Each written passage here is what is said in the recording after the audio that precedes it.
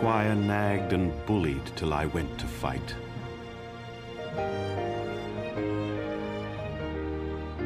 I died in hell.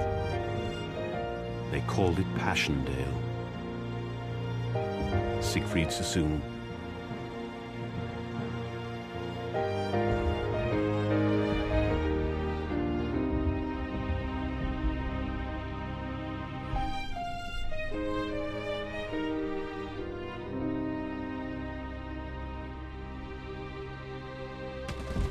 The British Expeditionary Force, with the support of the Second Corps, attacked at 3:50 a.m. July 31st and made modest gains over a 15-mile front. Then it started to rain. A gentle rainfall at first, it quickly turned into a torrential downpour, turning Flanders into an immense pool of evil-smelling mud. Unable to drain, the water collected in millions of shell holes and in the shallow valleys that separated the many long, low ridges and hills in the battle zone. Official history, British Army.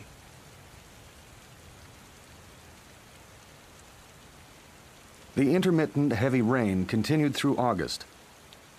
A dry September saw British forces advance, but in October the rains returned harder than before, turning the battlefield into a swamp.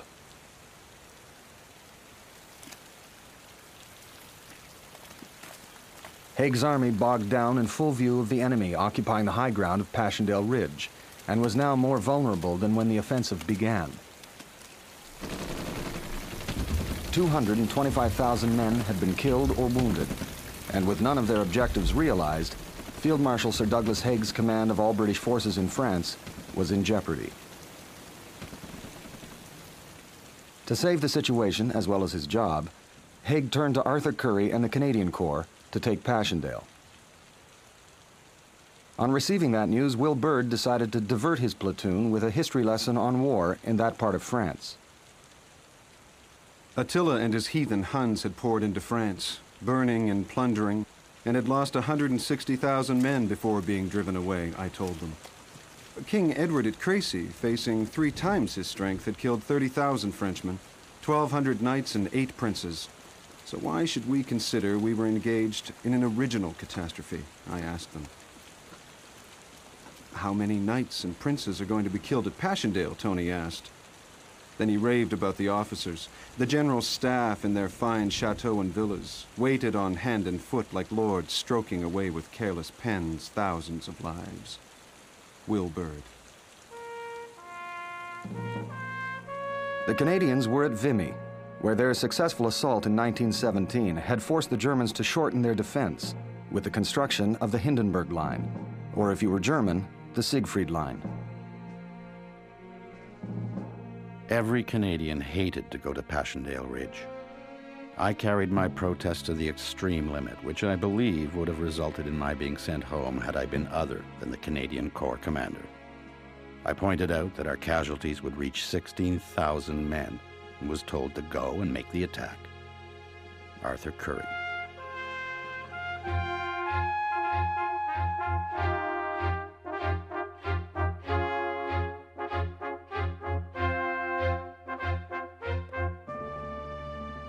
As Currie looked out at the enemy fortifications at Passchendaele, he might have reflected that the success of previous Canadian attacks at Vimy, Lens, and Hill 70 were responsible for the battlefield's most striking feature.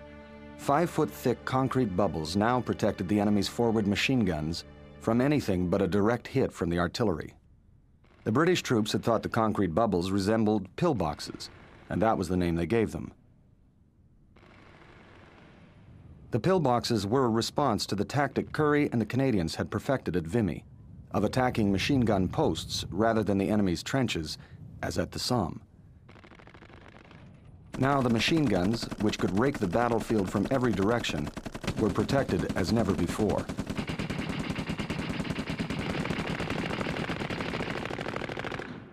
The pillboxes were like icebergs, with 9/10 of it below ground and the other 10th, the deadly 10th, sticking above with slots for machine guns to fire out of. Impossible things. Because of the mud, there were no trenches, just shell holes. Men were wet day after day. The quartermaster weighed one of our greatcoats. It weighed 50 pounds. The ratio of load to weight we carried into battle was higher than that of a mule. Gregory Clark, 4th Canadian Machine Gun Regiment. The land had no features, no woods, no buildings, just tormented soil. Sergeant Stuart Scott, 78th Battalion. The line the Canadians took over from the Australians and New Zealanders was less than a mile from the spot where in April 1915 they'd been subjected to the world's first gas attack. To those still serving in the Corps, now lamentably few, who had been present at the first battle long ago when the enemy had loosed its clouds of poison gas, the occasion was a momentous one. Harwood Steel. Currie, as was his habit, addressed his men before they went into action. The Commander-in-Chief, General Haig, has called on us to do a big job. I promise you that you will not be called upon to advance, as you never will be, until everything has been done to clear the way for you. After that, it's up to you, and I leave it to you with confidence. Arthur Currie.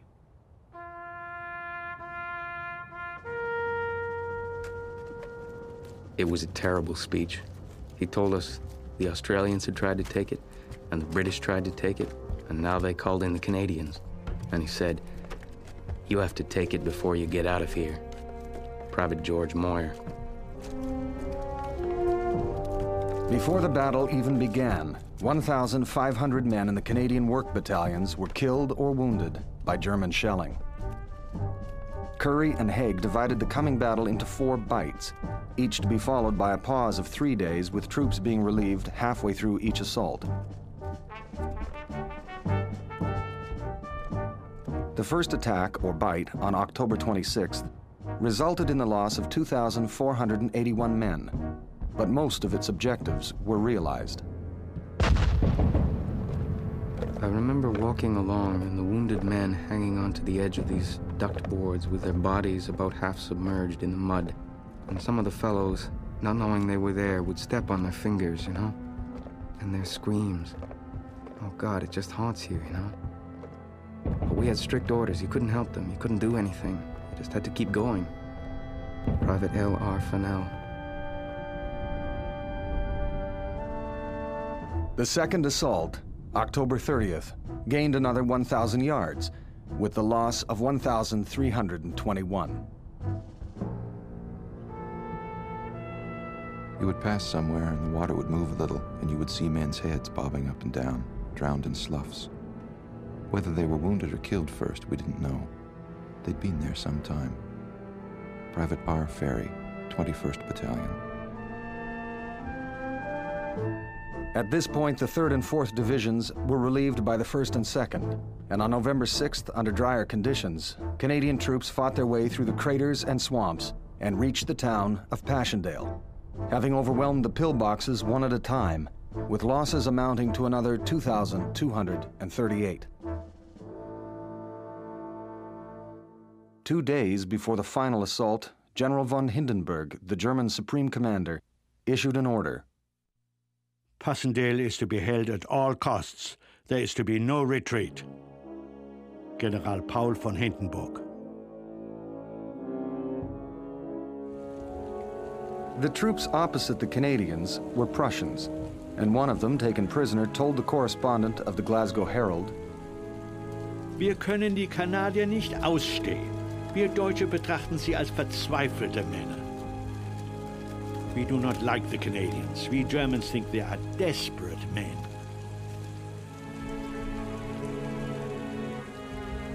On November 12th, the Canadians succeeded in taking their final objective, Passchendaele Ridge. 2 days later, after determined German counterattacks had failed, the capture of the ridge was judged secure, and the Canadians were replaced. Currie's prediction of 16,000 casualties proved right almost to a man. Final casualties totaled 15,654, with the bodies of 1,000 lost forever under the mud of Passchendaele.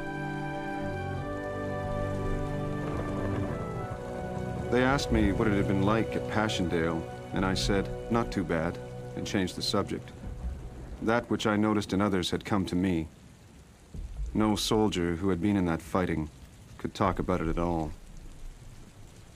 Will Byrd.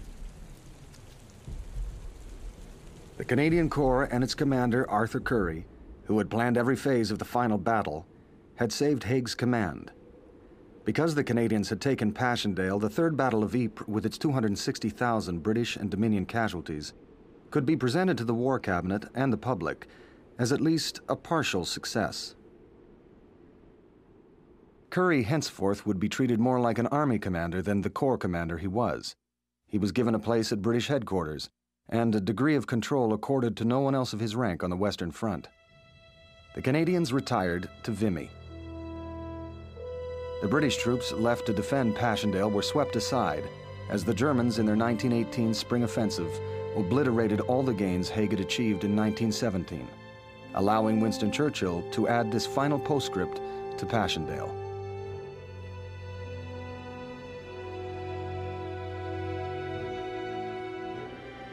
A forlorn expenditure of valor and life without equal in futility. Winston Churchill.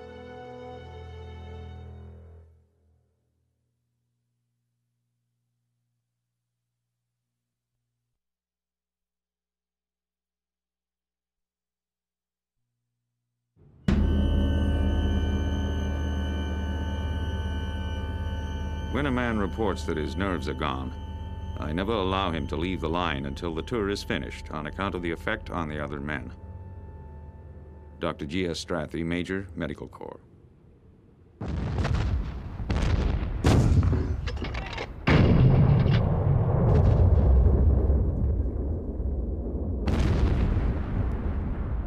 As early as November 1914, Lord Knutsford wrote in the Times of London of a mysterious ailment affecting the frontline soldier. There are a number of our gallant soldiers for whom no proper provision is at present obtainable, but is sorely needed. They are men suffering from very severe mental and nervous shock due to exposure, excessive strain, and tension.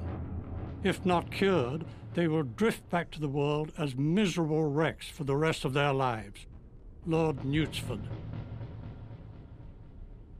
For the victims of shell shock, many felt the cure had to be more terrifying than the cause. Dr. Louis Yealand, who returned from Canada in 1914 to work for the Queen's Square Mental Hospital, believed that subjecting his patients to high-voltage electricity could serve as both cure and preventative. No matter how vigorously applied, the sting of a whip is nothing compared with the sudden, severe shock of a ferritic current. Dr. Louis Yealand.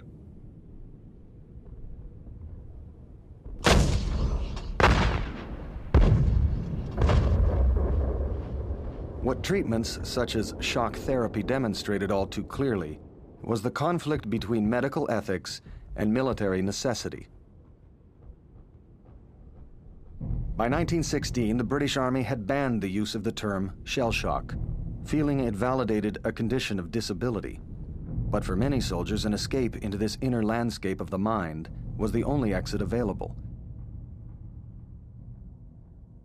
I saw 2 men shot the other day for cowardice.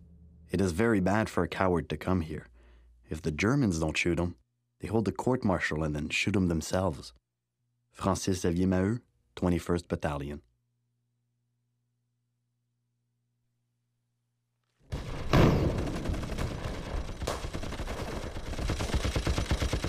I am of the opinion that it is necessary to make an example to prevent cowardice in the face of the enemy as far as possible.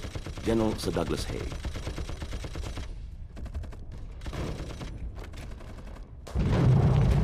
During the 4 years of war, the British Army executed 346 of its men. The Canadians took their cue from the British, executing 25 men, 22 of these for desertion. The Australians, by choice, did not execute a single soldier. That shuffling figure is one of us. He has fought with us, slept with us, eaten with us. He comes from Canada, where most of our homes are. George Bell, 3rd Battalion. The feeling was that we were all volunteers, and that no volunteer deserved the death sentence if he was unable to face the enemy in battle. D.E. Pearson.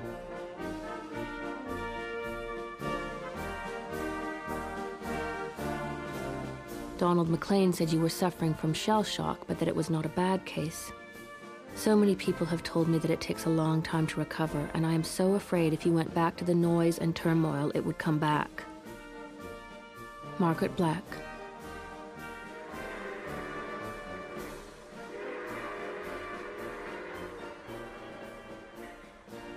The families of victims of shell shock had to try as best they could to help their loved ones undergoing an experience thousands of miles away, which, for shame, had no official or clinical name.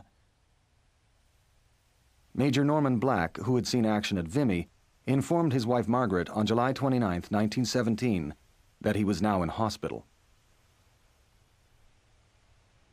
Dear Margaret, the days are very monotonous, but I'm now feeling much like myself again.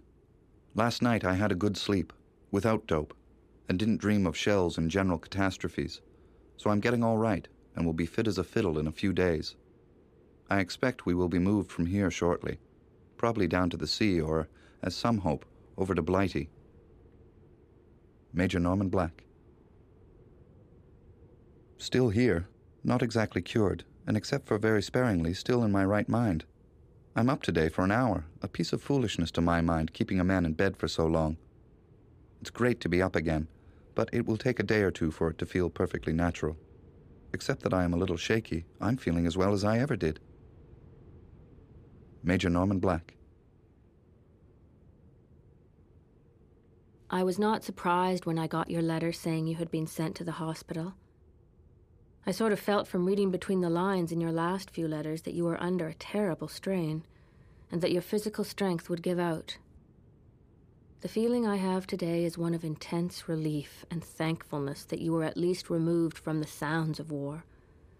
And surely now you have done your bit at the front line, and you can be content, removed from the main show.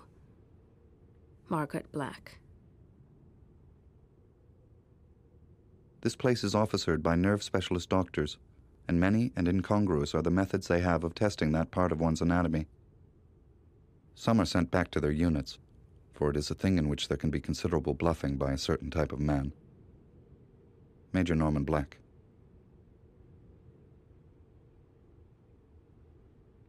You needn't have the slightest fear of anyone here thinking you are a quitter.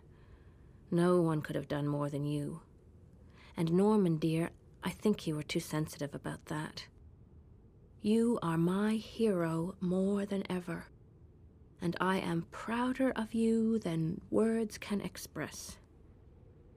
And nothing would give me greater delight than to know that you would never go back to the front. Margaret Black. Why you should feel disgusted at being out of the show because of illness I can't see. Would you rather have been wounded and lost a few arms and legs? I don't see why they won't let you come home to get well, away from these air raids and things. I simply can't write all I feel tonight. I just want to put my arms around your neck and have your head on my shoulder. Lovingly, Margaret.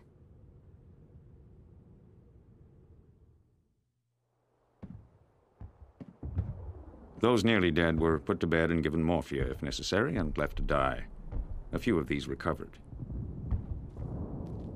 Many of the men had been lying in no man's land for 12 hours or more. Most of them had little or nothing to eat for 48 hours. Major Dr. G.S. Strathy. For every 4 soldiers in the trenches, 1 would be killed, 1 would emerge unscathed, and 2 would be wounded. A Blighty was a soldier's dream, a wound serious enough to require a period of convalescence in England. Not a few were self-inflicted. Any wound, even the desired Blighty, ran the risk of a bacterial infection commonly known as gas gangrene, a result of the particularly septic conditions of the soil. It was the cause of most amputations. Dear Grace, I'm in the line again. This is my 3rd trip in, and Fritz hasn't got me yet, but you can never tell. He has hit me, though.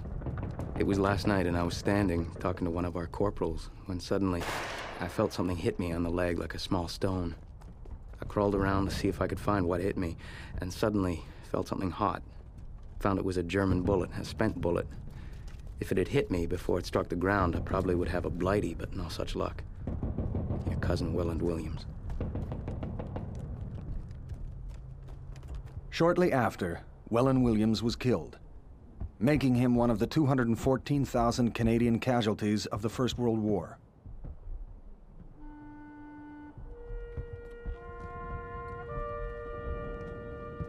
Of the nearly 60,000 fatalities, 39,000 of them were killed outright in action. Another 15,000 died as a result of wounds or accidents. 154,000 survived their wounds, and another 6,000 died from disease.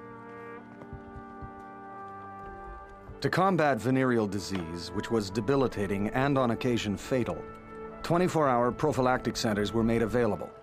In battle areas, sex, safe or not, was confined to the French maison tolérée. Each Sunday afternoon, a long queue is formed in front of a certain house in Heston. One by one, these soldiers are admitted, inflamed by the jibes and jests shouted out by the men behind them in the line. Each one is given 10 minutes for the whole business. Private Thomas Dinesen. With the war, the sex trade in Paris flourished as never before, and with a shrewdness born of long familiarity with the fantasies of lonely men, a quantity of Canadian nurses' sisters' uniforms disappeared from stock, only to reappear on prostitutes trolling for Canadians on Paris boulevards.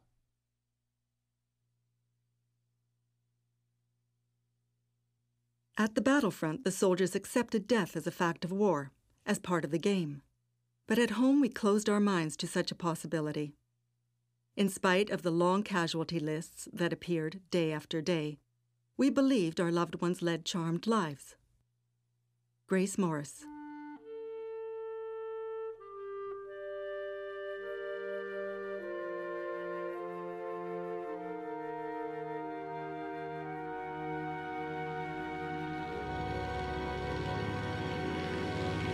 March 15th. Dear Grace, I hope Mother has not got nervous over me at all.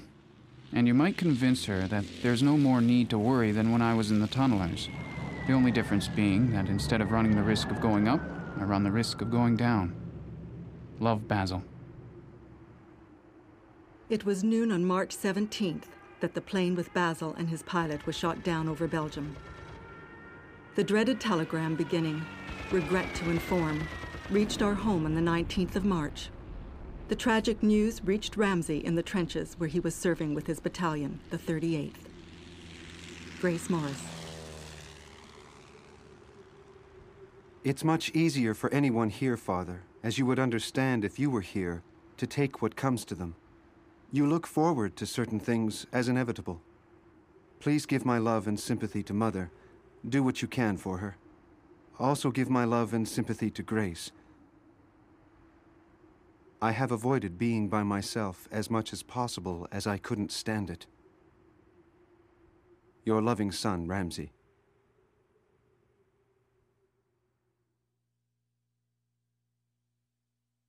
The same night, another patient died, and another still was very low, while there were at least 4 other delirious head cases who seemed to take turns pulling off their dressings or getting out of bed. Elizabeth Painter, nursing sister.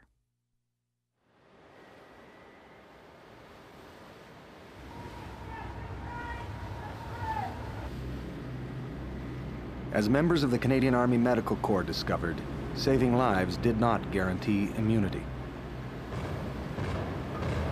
On June 27, 1918, the Canadian hospital ship, the Llandovery Castle, was torpedoed and sunk, taking with it 234 crew members, medical staff, and nursing sisters. The ship sank in 10 minutes, but the German submarine spent a further 2 hours shelling and ramming lifeboats in an attempt to destroy evidence of its breach of the Geneva Convention. 14 Canadian nursing sisters were killed when their lifeboat capsized in the suction from the sinking ship. One is proud to remember that the sisters on hospital ships remained at their posts till all patients had been transferred. And only then did the traditional order Women first. Apply. Mabel Clint, nursing sister.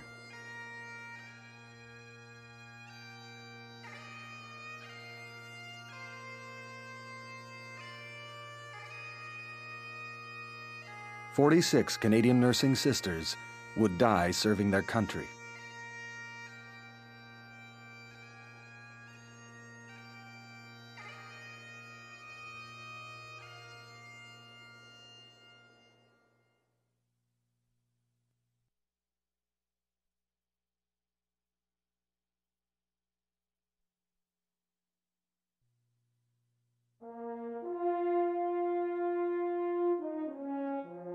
We stand at the decisive moment of the war and at one of the greatest moments in German history.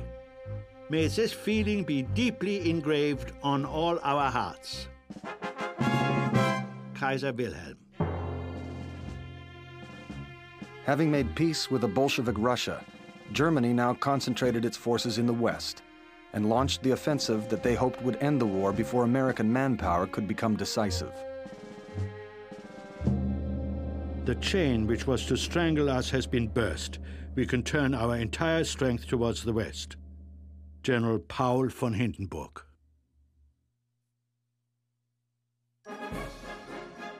By mid-February, the Germans had 178 divisions on the Western Front, outnumbering those of the Allies. We can now think of attack. We are entirely confident that the battle, which is bursting forth, will be successful for us. General Erich von Ludendorff. Ludendorff's tactics called for storm troops to push their way through the Allied lines, with backup troops then widening the breach and pushing deep into open country, leaving pockets of resistance to regimental and battalion reserves. We chop a hole, the rest follows. General Erich von Ludendorff. At 6:40 a.m. on March 21st, 2,500 guns firing combinations of gas and explosive shells opened up on a 50-mile front opposite the British Fifth Army. The British were overpowered by the force of the German assault. 19 of the 21 British divisions engaged had been at Passchendaele and were filled with raw recruits. The German 18th Army pushed the British back beyond the Somme and occupied Péronne. The losses of the brave English, who strongly defended themselves, were very heavy in killed, wounded, and prisoners, while the German losses are surprisingly small. The spirit of the troops is sustained by joyful confidence of victory. Berliner Tageblatt.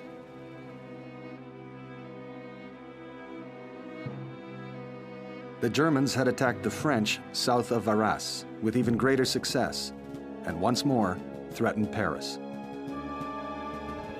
Our object is not to win ground or towns.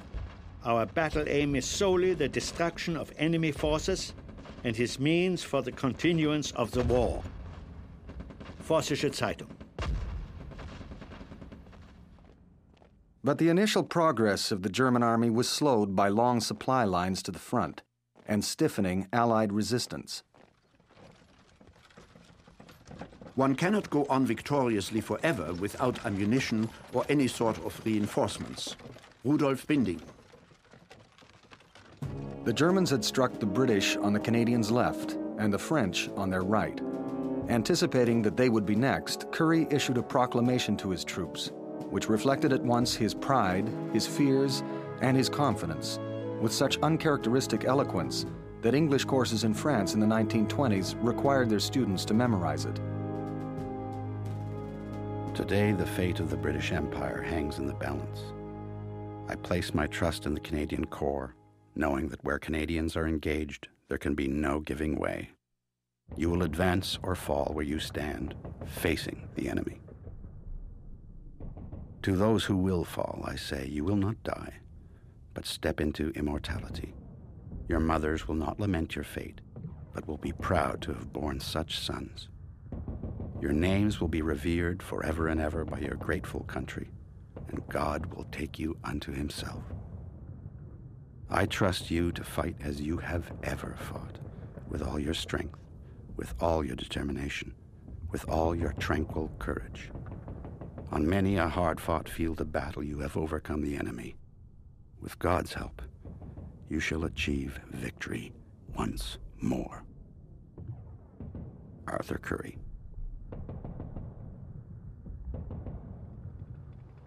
But the attack never came. Haig, desperate, began to call on the Canadian Corps, or part of it, to help save the deteriorating situation. Currie resisted, appealing to General Horne in a letter. I know that necessity knows no law, and that the chief will do what he thinks best. Yet for the sake of the victory we must win. Get the Canadians back together as soon as possible. Arthur Currie.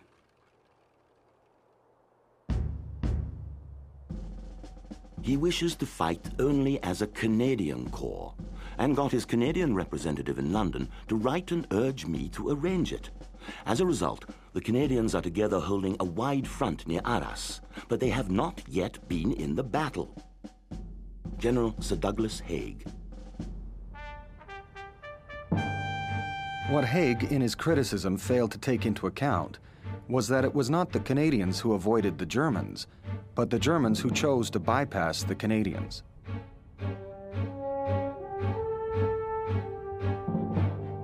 I'm sure the reason for the enemy not directing a blow at us was that they had never yet met the Canadians in battle without suffering defeat, and so passed by on either side.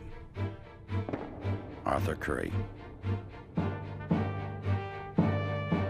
Tactically, the German offensive had been a success, having penetrated 40 miles, captured 80,000 prisoners, and 975 guns. But in failing to reach Paris or to drive a wedge between the British and French forces, it had failed to achieve its strategic purpose. Later, in private, Haig confessed to Currie, "In all the dark days of spring, one great comforting thought came to me, that I still had the Canadian Corps, unused and fresh, and I felt I could not be defeated until the Corps had been in action." General Sir Douglas Haig.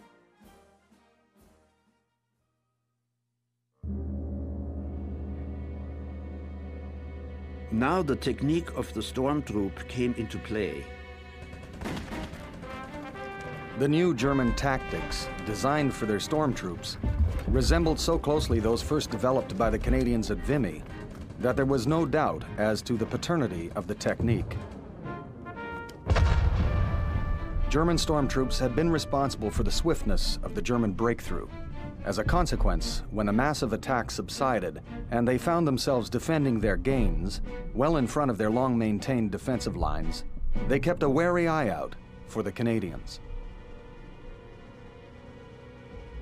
Regarding the Canadians as stormtroops, the enemy greeted their appearance as an omen of a coming attack.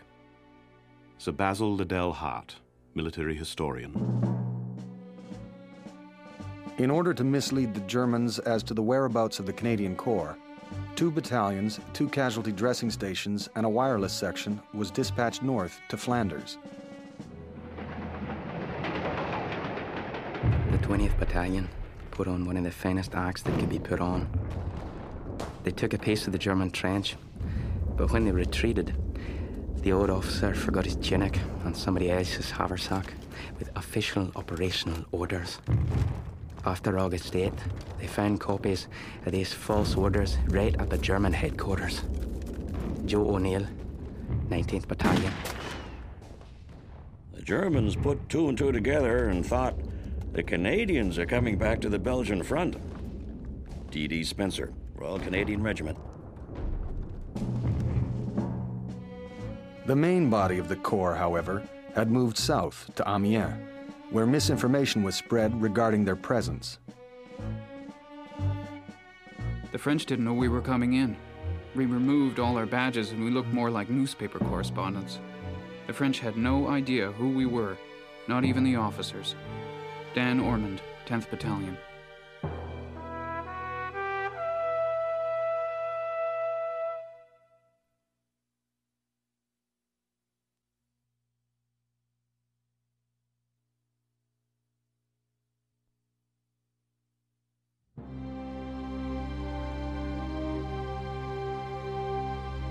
Everything I had feared, of which I had often given warning, had here, in one place, become a reality. General Erich von Ludendorff.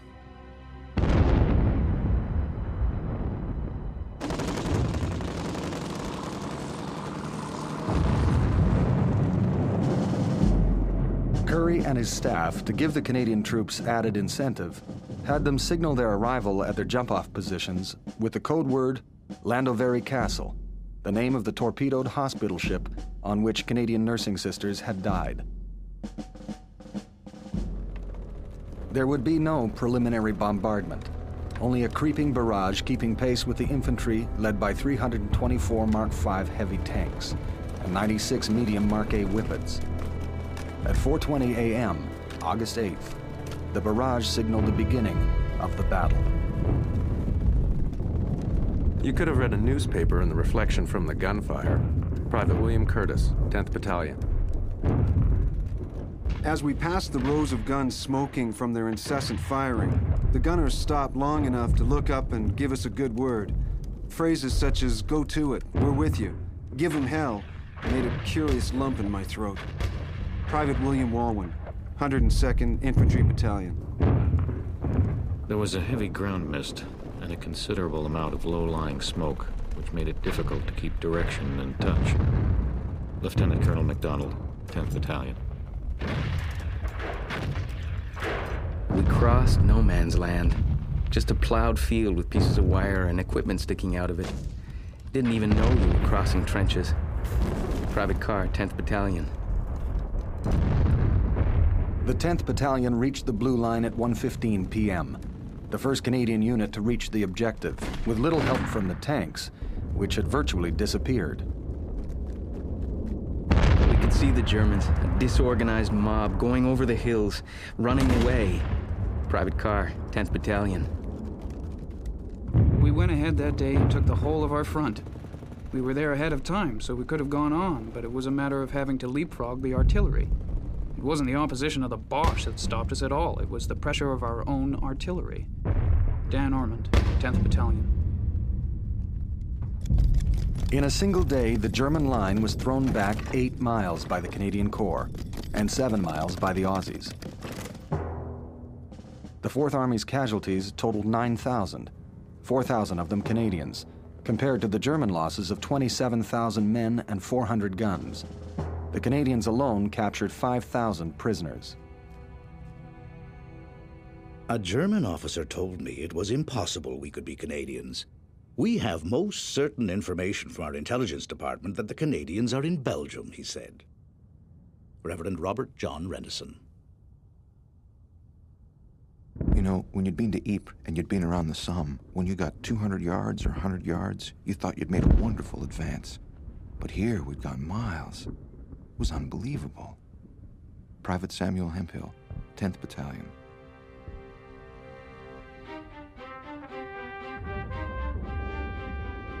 Senior staff officers hurried up from GHQ to see me and ask what I thought should be done. They indicated quite plainly that the success had gone far beyond expectations. I replied in the Canadian vernacular, "The going seems good. Let's go." Arthur Currie. The Canadians buried their dead in the areas in which they fell. In 2 days, they had pushed the Germans back 15 miles. 16 German divisions have been identified, of which 4 have been completely routed. Nearly 150 guns have been captured, while over 1,000 machine guns have fallen into our hands. 10,000 prisoners have passed through our cages and casualty clearing stations. 25 towns and villages have been rescued from the clutch of the invaders. The Paris-Amiens Railway has been freed from interference, and the danger of dividing the French and British armies has been dissipated. Arthur Currie. In the wake of the battle, which General Ludendorff would describe as the Black Day of the German Army, he interviewed his divisional commanders on the psychological state of the German soldier.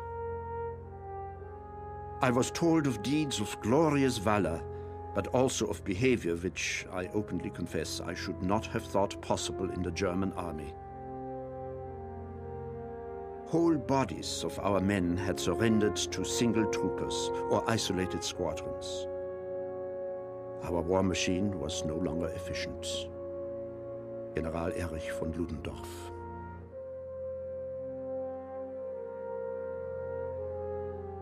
The Kaiser, after meeting with Ludendorff on August 14th, instructed his foreign minister to initiate peace negotiations.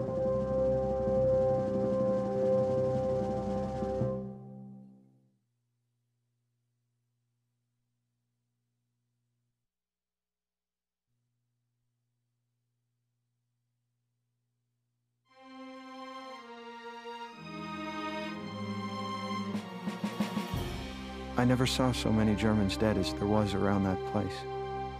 Thousands of them. Lieutenant Joseph Sprosting.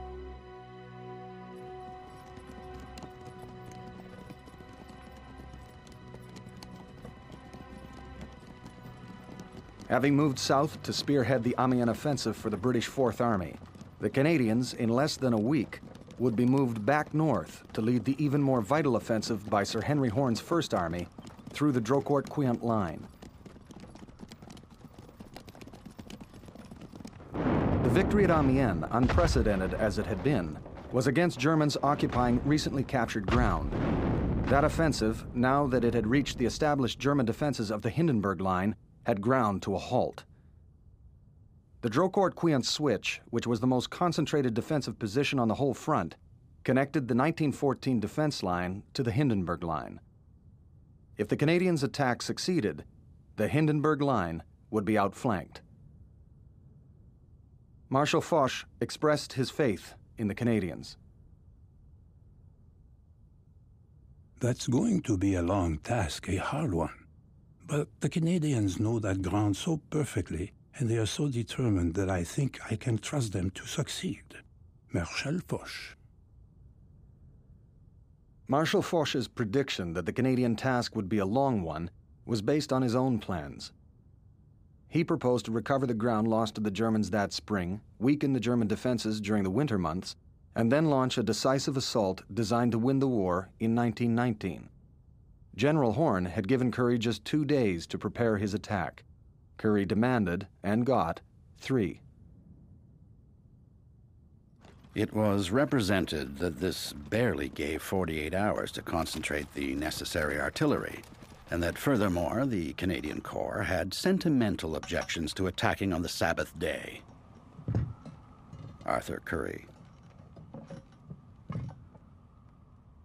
I paid a visit to our battle headquarters, and the general asked me to have a celebration of the Holy Communion there the next morning at 8.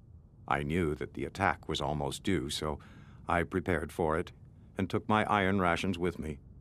We had the communion service in a tent at the general's headquarters. There were only 3 present, but the general was one of them, Canon Frederick Scott.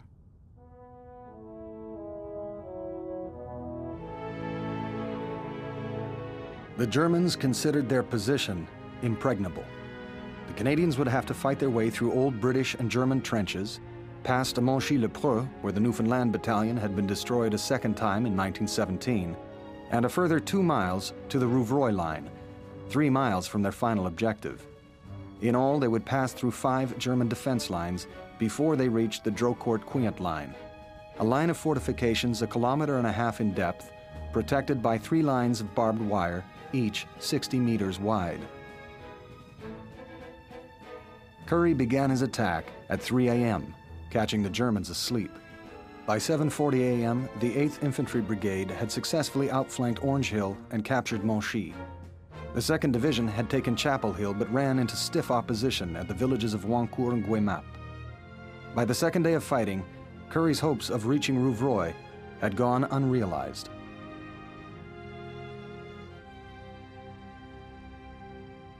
The 22nd Battalion, the Vendoux, had taken heavy casualties. On the 3rd day, they were led into battle by a major, Georges Vanier, a future Governor-General of Canada. I called a meeting in a large shell hole for the few officers who were left. I told them about the new attack, and in the circumstances, there was only one thing to do. When the barrage fell, the officers were to rise and call on the men to follow. And that is what happened. Major Georges Vanier, 22nd Battalion. They did not get far. The Vandus lost every officer, including Vanier, hit by a bullet in his side.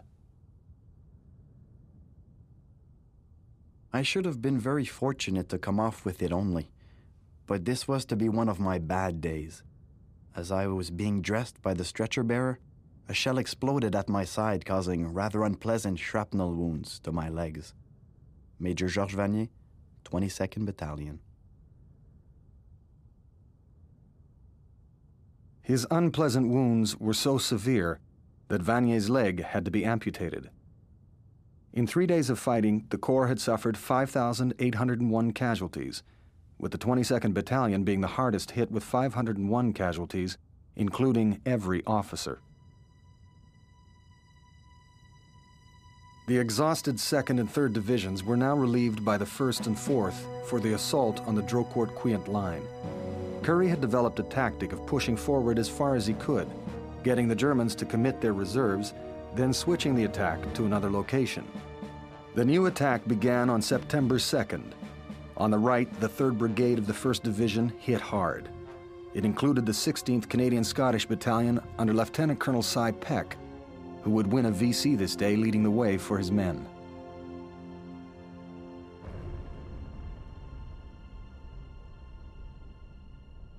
Prisoners surrendered in shoals. They outnumbered us vastly, but they were in a demoralized condition.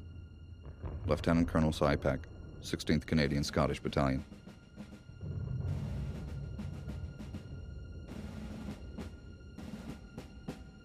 The division attained its objective 2 miles beyond the Drocourt-Queant line by 11 p.m. At the end of the day, the Canadians had overrun a frontage of 7,000 yards and destroyed the hinge of the whole German defensive position on the Western Front. During the night, the Germans withdrew behind the Canal du Nord. It is truly impossible for me to find words to adequately express the truly wonderful fighting qualities our men have displayed. I cannot say any more. A lump comes in one's throat whenever you think about it. Arthur Currie. France, September 5th, 1918. To Mother. Safe and sound again. Passed through some warm times, but I'm in fine shape and not a scratch. It just goes to show how little cause for worry you had. Best love, William. Private William Walwyn, 102nd Infantry Battalion. The Canadian victory prompted the German High Command to make large-scale withdrawals all along the Western Front. Hindenburg, referring to the Canadian assault, wrote, On September the 2nd, a fresh hostile attack overran our lines once and for all on the great Arras-Cambrai road and compelled us to bring the whole front back to our main defense line. General Paul von Hindenburg. The effect of the victory was decisive for the Allies as well. It persuaded Foch and his high command to press for victory in 1918. Ludendorff, concluding that his best troops had just lost an impregnable position, felt the morale of his army had shattered. He told the Kaiser to make peace, that the war was lost. The news sent a distraught Kaiser Wilhelm to bed for 24 hours. Jetzt haben wir den Krieg verloren, armes Vaterland. Now we have lost the war, poor Fatherland. Kaiser Wilhelm.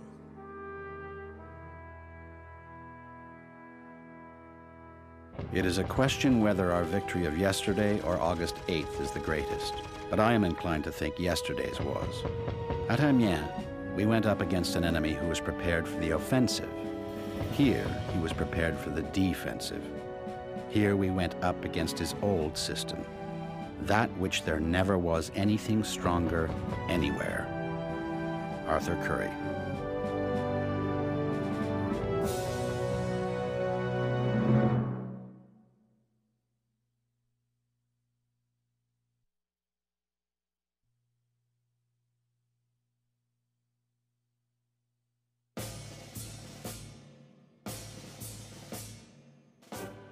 I hope for better results tomorrow. There's no particular reason for hope, except that if we keep on pounding, the Germans will be obliged to give way. General J.J. Pershing.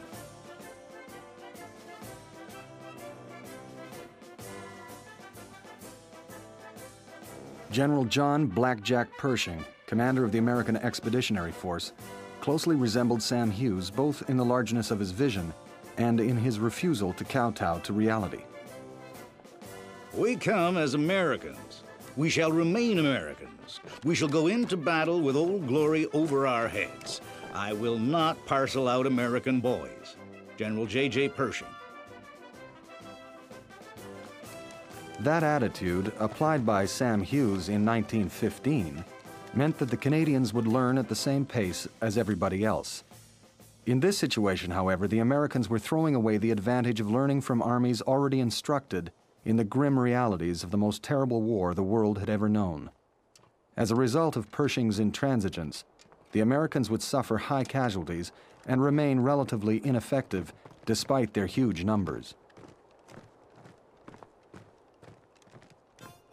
On August 24, 1918, Douglas Haig wrote a letter to his wife. I saw Foch yesterday. He is arranging to have the Americans take some active share in the fighting. It seems quite wrong that they should merely be looking on. General Sir Douglas Haig.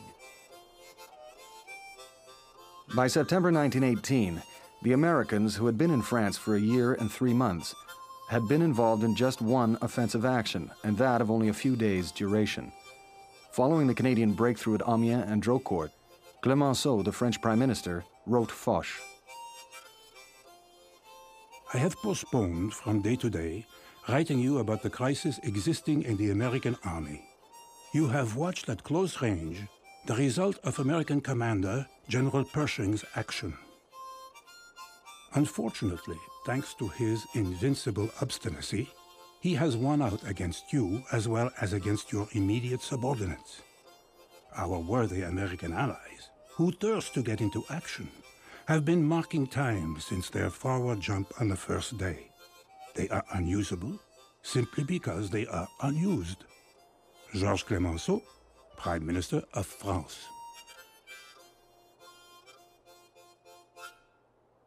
In July, Foch presented Pershing with his plans for the Allied offensive. Pershing tossed Foch's plans aside and began detailed preparation for a major offense of his own in the rest area of Saint-Michel. Both Clemenceau and Lloyd George, the British Prime Minister, were furious when they heard what Pershing was up to. Dennis Winter, historian. The American army in France now totaled 1.5 million men, but it had no artillery of its own. Its air force flew mainly British and French aircraft, and any tanks were British designed, borrowed from the French. Our entry into the war found us with few of the auxiliaries necessary for its conduct. Among the most important deficiencies were artillery, aviation, and tanks.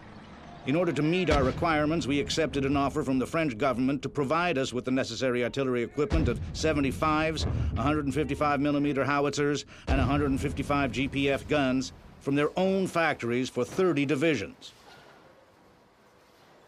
The wisdom of this course is fully demonstrated by the fact that although we soon began the manufacture of these guns at home, there were no guns of the caliber mentioned manufactured in America on our front at the date the armistice was signed.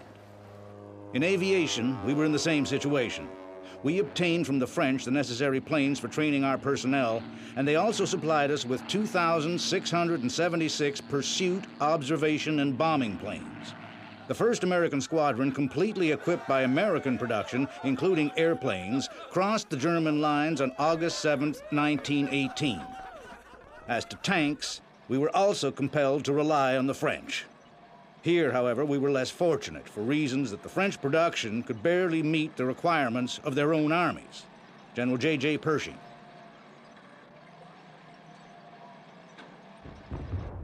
This dependence did not prevent Pershing, who had belatedly agreed to Foch's plan, from ignoring advice from French Second Army headquarters, which was questioning his planned attack on Saint-Michel. We had undertaken to launch within the next 24 days 2 great attacks on battlefields 60 miles apart with virtually the same army. General J.J. Pershing. The twin battle which followed can be briefly described. After the first day at Saint-Michel, the American supply lines jammed. The American advance came to an abrupt halt. The Germans had been given ample warning, and the Americans counted only 200 enemy dead. They had simply punched empty air at great cost. Things went little better in the Argonne. On the first day, the Americans advanced 6 miles, but over the next 21 days, they managed just 3 miles. And once again, transport broke down. Dennis Winter, historian. Transport had broken down to such an extent that Charles Grant, an observer from British Army headquarters, reported 400 American troops dying of starvation and wounded men dying because they could not get back to the casualty clearing stations.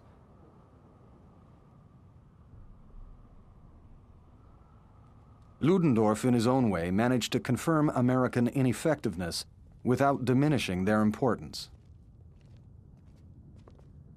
The fact that new American reinforcements could release British and French divisions on quiet sectors weighed heavily in the balance against us. General Erich von Ludendorff. The American Army's results, compared to those of the Canadians during the last 100 days, are instructive. The 650,000 Americans engaged conducted operations for 47 days, the 105,000 Canadians for 100 days. The Americans advanced 34 miles, the Canadians 86. The Americans met 46 German divisions, the Canadians 47. Casualties per division faced were 2,170 for the Americans, 975 for the Canadians. The Americans captured 16,000 prisoners, the Canadians 31,537. The Americans captured 468 guns, the Canadians 623. American casualties were 100,000, the Canadians 45,830. The Canadian retort to the claim that American entry into the war had brought victory to the Allies was that their famous Rainbow Division was well named, having arrived after the storm.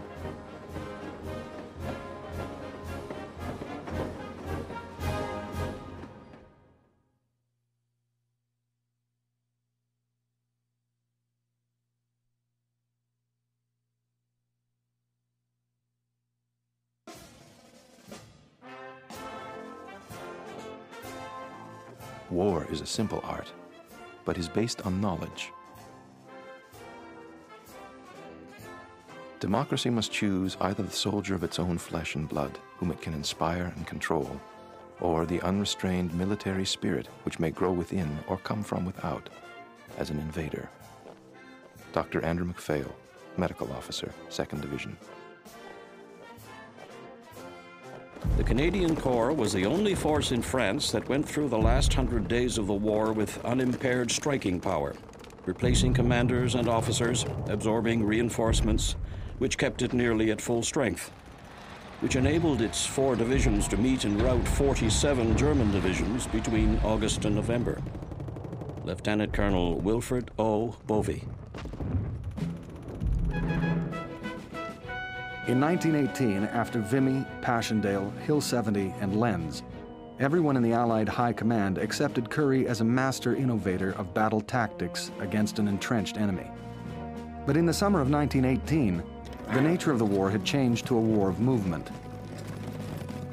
The plan, which required the Canadians to filter south some 25 miles to spearhead the attack at Amiens as part of the British Fourth Army, and then move north again to do the same thing for the British First Army, all in a matter of days, was conceived by Foch and Haig, but its execution was left to Currie. We were really an army, 4 big, strong divisions, so Currie could push hard and push the enemy back, and when the German line stiffened, then he would shift a division to another front and hit again, and then move it again and hit again. The Germans could never quite get their feet on the ground. They never knew where we were going to hit them next, and in consequence could never concentrate at the right place at the right time. Major General F.F. Worthington. This war of maneuver was executed with complete mastery by a general who had neither trained for it nor experienced it.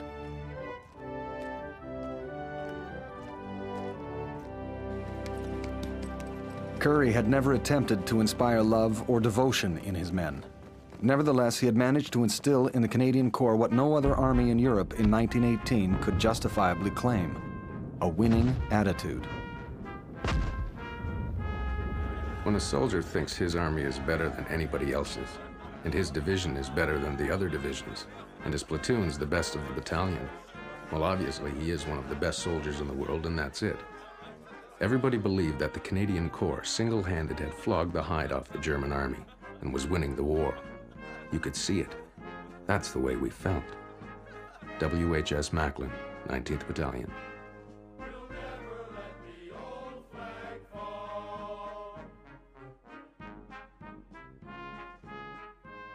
Probably never in the war had we experienced a moment of deeper anxiety. Canon Frederick Scott.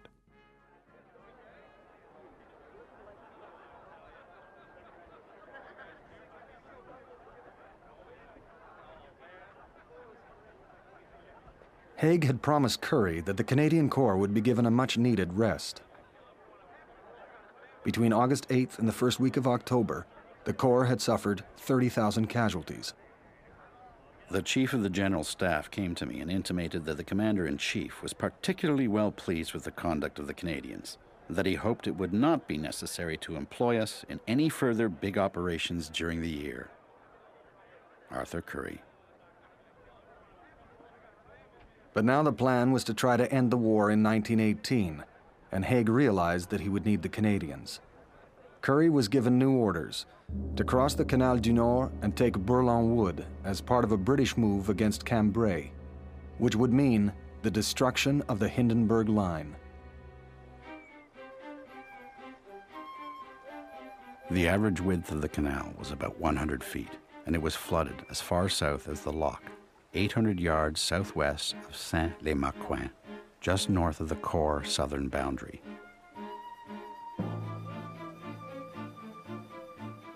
South of this, and to the right of the Corps front, the canal was dry, and its bottom was at the natural ground level, the sides of the canal consisting of high earth and brick banks. Arthur Currie. Currie's plan called for the Canadians to shift the front south to this dry part of the canal, establish a narrow bridgehead, and then once across the canal to hook right and left behind the German defenses. The assembly of our attacking troops in an extremely congested area known by the enemy to be the only one available was very dangerous. A concentrated bombardment of this area, particularly if gas was employed, was a dreaded possibility. Arthur Currie. Despite its obvious dangers, Currie's divisional commanders embraced the strategy. The very boldness of the plan intrigued me, and I was all for it. General MacDonald, 1st Division. The First Army's commander, General Horn, however, was appalled at the risk involved.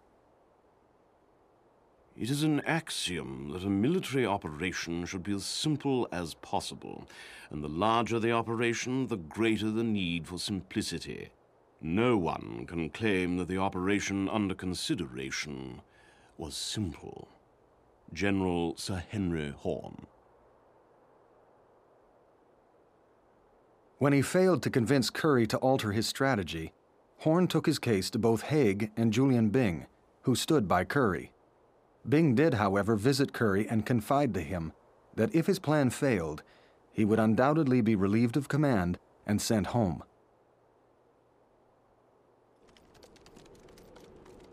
The men would have to climb down one side of the canal, rush across it, and climb up the other. Here, in mud and rain, weary and drenched to the skin, young Canadians were waiting to go through the valley of the shadow of death. Canon Frederick Scott.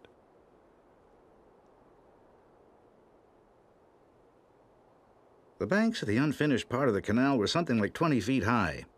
We were supposed to have scaling ladders brought up to us the night before. You can imagine my feelings when they didn't arrive. C.B. Price, 14th Battalion.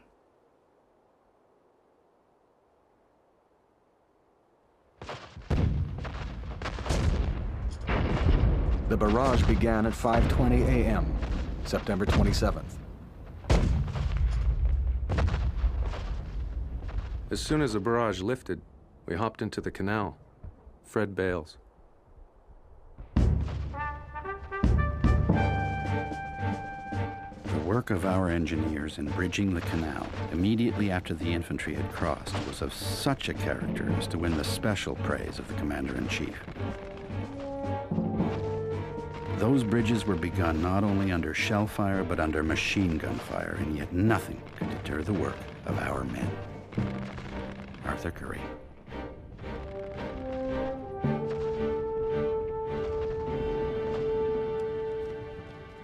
During that first night, the Germans began moving in fresh divisions. 6 new divisions by October 1st. What followed were days of bitter fighting, in which the Canadians suffered heavy casualties.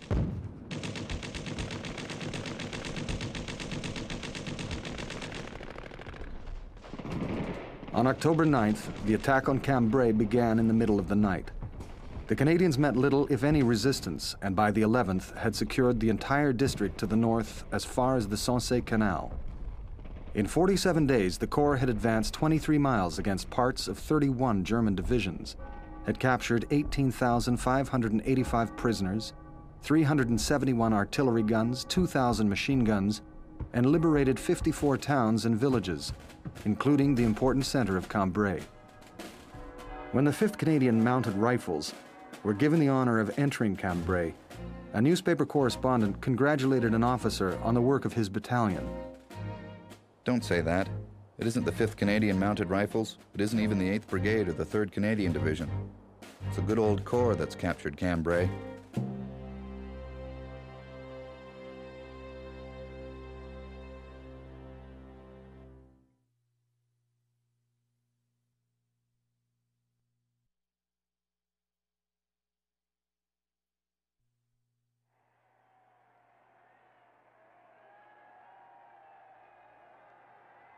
Mons was captured by the Canadian Corps on the 11th of November 1918.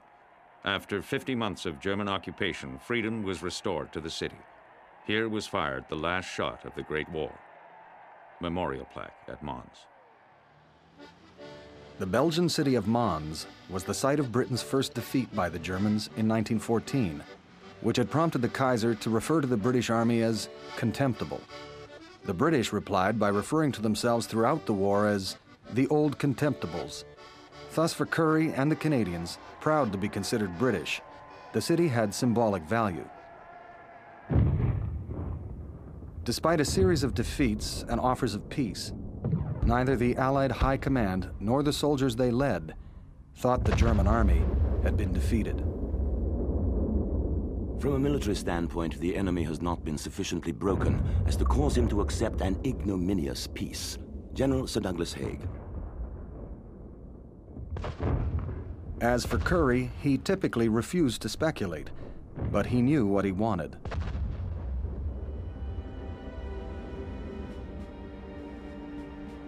The peace, when it comes, must last for many, many years. We do not want to have to do this thing all over again in another 15 or 20 years.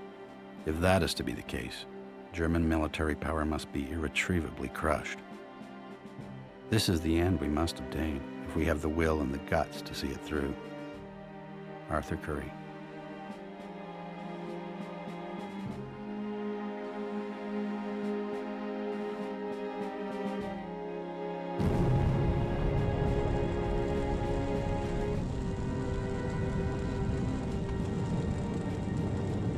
General Haig, wanting to finish the war in 1918, ordered an attack by the Canadian Army to capture the French city of Valenciennes. If their armies are allowed to withdraw to shorter lines, the struggle may be postponed over the winter. However, we are now in a position to prevent this by a direct attack, which should anticipate the enemy's withdrawal and force an immediate conclusion. General Sir Douglas Haig.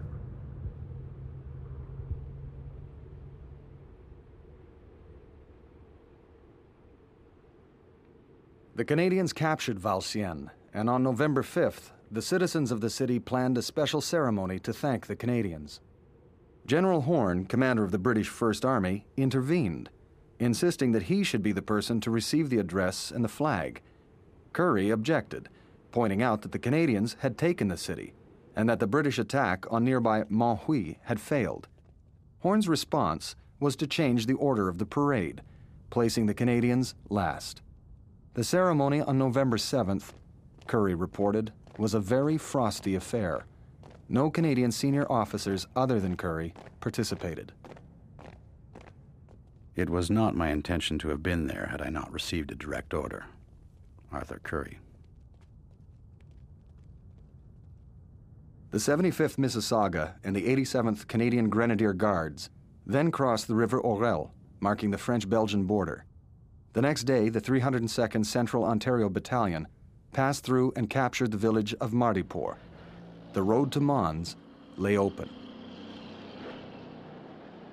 For miles, the road was simply black with people. Whistles were blowing and dogs yelping. A forest of youngsters ran around the road. It was like a fair. Frank Luth, Royal Canadian Artillery. Currie himself sensed the end was near. Private John Dokes of the 52nd Ontario Battalion met him on the road to Mons. He asked me how long I'd been in France, and I asked him about the armistice rumors. He told me, in his opinion, 24 hours would see the end of the fighting. I think I can safely tell you that you have followed your last barrage, he told me. After he left, some bandsmen across the road rushed over and asked me what he had said. I told them. After that, they referred to the general as Dokes' pal, Private James Dokes. We entered the outskirts of Mons on the 9th of November, and that's where we met our first severe resistance in 4 or 5 days. The Germans were in every house, making it very hot for us. Victor Giancelli, Princess Patricia's. We flopped in among the cabbages. First, one of the men near me was hit rather badly in the shoulder. And then our officer muttered something and lay still. We were there for the remainder of the day. Lieutenant John Gates. During the early morning hours of November 11th, the Canadians advanced to the city's center. Currie had by then been officially informed that the armistice would be signed to take effect by 11 that day.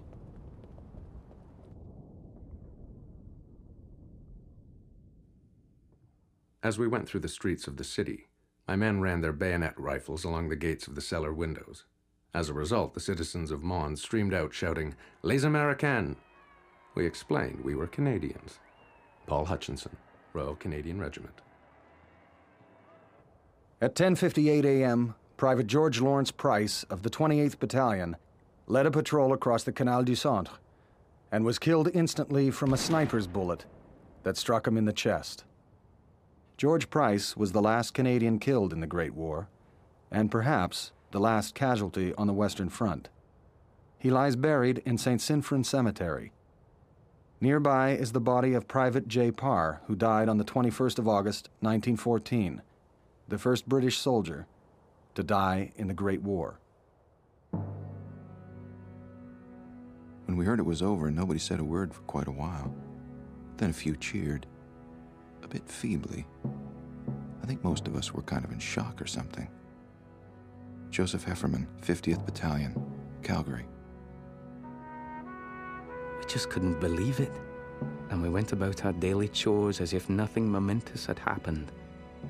It was quite some time before the news filtered through our benumbed minds that the war was over and that we'd survived. Private William Ogilvie, 21st Canadian Field Artillery. Our boys weren't looking for an armistice. In fact, it's a poor time to stop the war, when we were having it all our own way. Bloody Falls. What bloody fools. We had them on the run. Now we shall have to do it all over again in 25 years. General A.G.L. MacNaughton. Other soldiers were crowding into the city, riotous, loquacious, wine-mettled fellows. "Nothing ahead but home now, Jock," one shouted at me, and I wanted to hit him. An inexplicable bitterness had seized me. Will Byrd. General Loomis, commander of the 3rd Division, decided to make up for the slight against the Canadians 4 days earlier at Valenciennes. He decided to stage a parade specifically to honor Currie, who at first resisted the planned display.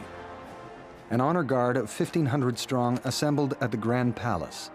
Currie rode into Mons with an escort of the British 5th Lancers, who had fought at the first battle at Mons 4 years before. A Canadian infantryman, witnessing the approach of the glittering cavalry and staff officers, remarked, "Jesus, we got into the wrong part of the army. Fred Lone." Currie became reconciled to the pomp and circumstance, confiding to his diary,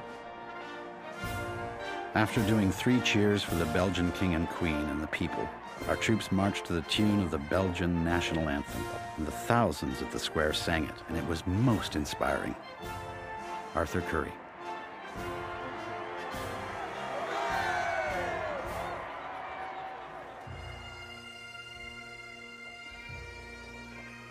The next day, led through the streets by Canadian pipers, the bodies of 11 Canadian soldiers were buried in rich oak coffins.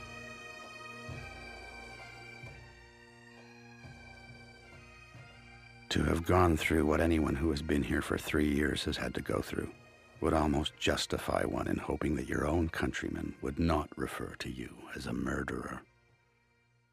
Arthur Currie. 10 years later, General Currie would win a libel suit he had to initiate in response to an accusation that he squandered Canadian lives in capturing Mons in a war already won. The jury would award him only $500 in damages. As had many a commander before him, Currie discovered that the virtues of war are little honored or even remembered in peacetime. Arriving in London on the 17th, Prime Minister Robert Borden met with Lloyd George during the day and Arthur Currie that same night. Arthur Currie gave us a most interesting account of the achievements of the Canadian forces during the preceding few months. During that period, they had a magnificent record, unsurpassed in any previous period of the war. Robert Borden.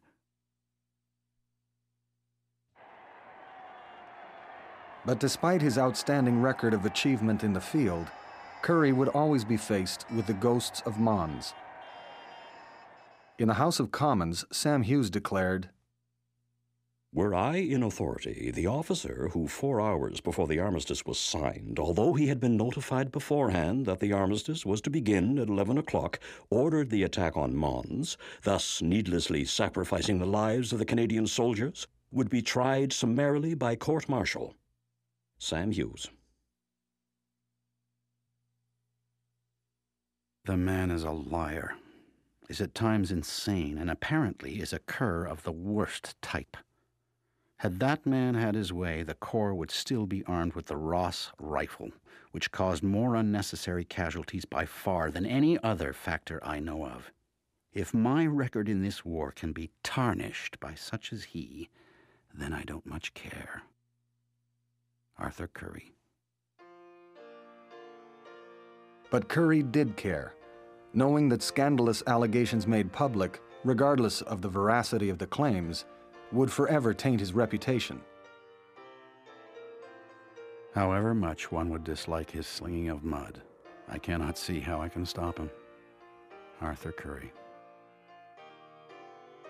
Currie was knighted and acclaimed as a hero in England, France, and Belgium. He attended the peace conference in February 1919 with Lady Currie at his side. He was feted by royalty and presidents. On the day of his departure from England, he lunched privately with the King and Queen. Upon his arrival in Halifax on the 17th of August 1919, He was met not by cheering crowds and military bands, not by grateful representatives of government, but by a lone district commanding officer, who led the Curries to the City Hall for an almost silent civic reception. In Ottawa, he was given a subdued welcome by a government unwilling to be seen honoring a man who had brought them victory, but at too great a cost for their political sensibilities. Sam Hughes had done his work well.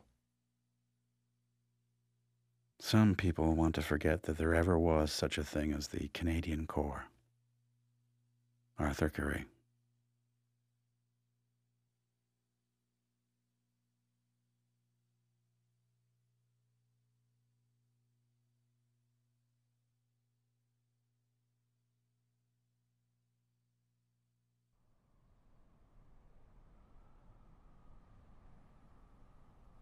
It is a terrible restlessness which possesses us like an evil spirit, the indefinite expression of a vague discontent, the restlessness of dying men, little children, and old soldiers.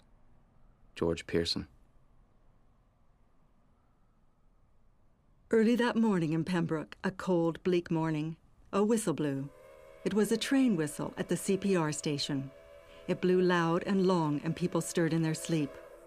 Loud whistles at the two lumber mills joined in, and then the brazen clang at the fire bell on top of the town hall. As the bells of all the churches and the sirens at the factories were added to the din, lights appeared everywhere, and people poured into the streets. The riders from Mr. Williams' stable, myself among them, rode in an endless procession up and down Main Street. The partying and parading ended only when evening came and fatigue took over. Grace Morris. For Grace Morris, who had already lost a beloved brother, a cousin, and a boyfriend overseas, the war had yet to deliver its cruelest blow. Shortly after his return to Canada, her fiancé, Major Stuart Thorne of the 5th Battalion Engineers, collapsed suddenly and died of endocarditis, an infection in the lining of his heart, the result of trench fever he developed at the front in 1916. The doctor said, "He has been killed in action, just as if a German bullet had pierced his heart." Grace Morris. Dear Norman, I know that you have been very much worse than you have ever let me know, and Mrs. Oakway says in her letters that you are slowly recovering. I know you'll never get well over there. I think you've done your bit. Now, my darling, here is a good hug and kiss. May God keep you safe and send you home to us soon. Your loving Margaret. Margaret Black.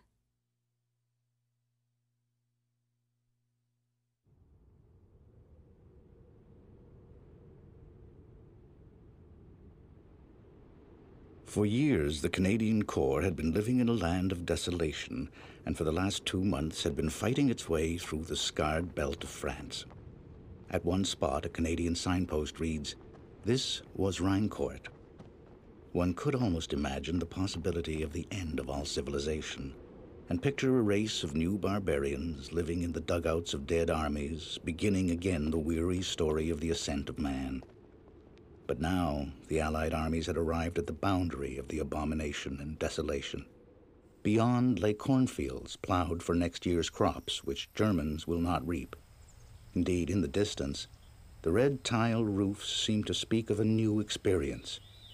Cambrai was the gate, not only of a new country, but of a new era. The greatest discovery of my life has been the deep springing well of idealism in our young men. They do all they can to hide it, but in times of drought it never runs dry. It is passing strange that it is youth, which has all to live for, that gives it royally away. Reverend Robert John Renison. At approximately the same time as Currie's libel trial, Tom Dennison, who'd won the Victoria Cross during the last 100 days, would ruminate on war and its meaning for men.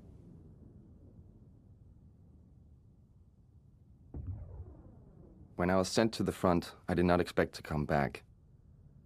I shook off the fear of death by looking death straight in the face. Having done that, you are set free. Immediately, you have gained the perfect freedom. I do not think a man can meet with a more wonderful experience. At last, you have broken the chain, the almost unbreakable instinct of self-preservation, which nature has used for subjugating you, for making you a willing slave. We were free to rise laughing above all trifling worries about life and the future. We had gained the great liberation. Everything around us felt so obvious and simple. It was not until it was over and the gates shut behind us that we understood it all. We had been in the enchanted wood. Now we return to civilization. Once more, the weary load of a future will fall upon our shoulders. Behind us lies our enchanted wood. The real world, the real life. Private Thomas Dinesen.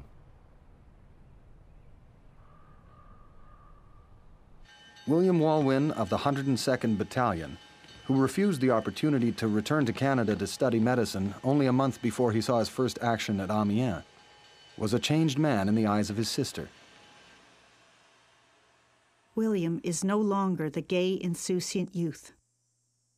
A bit of a stranger. The man is handsome, but tired, very tired after the evil tensions of war. When we saw him stretched out on the swing couch, drawn and white, we pled for an idle summer. Marion Walwyn.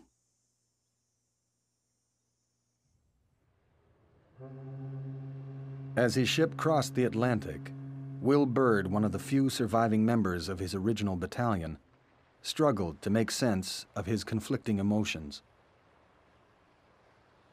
I moved about, shook myself, sniffed the salt air, tried to rid myself of my dreams. As I stood, there came a sudden chill. We had left the warm current and were into the icy waters, nearer home. We had left behind the comradeship of long hours on trench post and patrols, the brotherhood of the line. We were entering a cold sea, facing the dark, the unknown we could not escape. Dark figures came and stood beside me. It was 3 o'clock in the morning. These men could not sleep. They had come to see the first lights of Halifax. I moved quietly among them, scanning each blurred face. It was as I thought. They were all old-timers, the men of the trenches. Perhaps when my bitterness had passed, when I had got back to normal self, to loved ones tried by hard years of waiting, I would find that despite that horror which I could never forget, I had an equalizing treasure in memories I could use, like Jacob's ladder, to get high enough to see that even war itself could never be the whole of life. The watchers stirred. My throat tightened. Every man had tensed, craned forward, yet no one spoke. It was the moment for which we had lived, which we had dreamed, visioned, pictured 1,000 times, far ahead, faint, but growing brighter. We had glimpsed the first lights of home. Will Bird.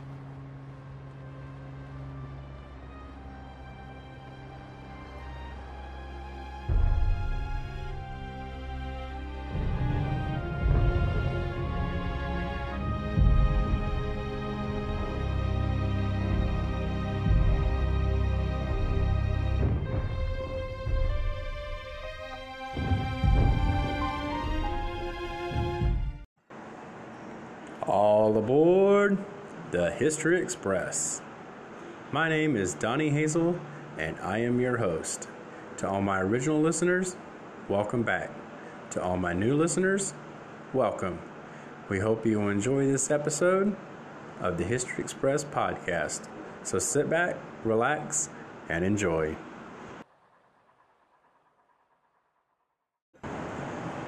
Thank you for listening to this episode of the History Express podcast. If you enjoyed this episode, then please look in the show description notes for a link that will allow you to help support the podcast. Thank you very much for listening, and until next time, have a great day.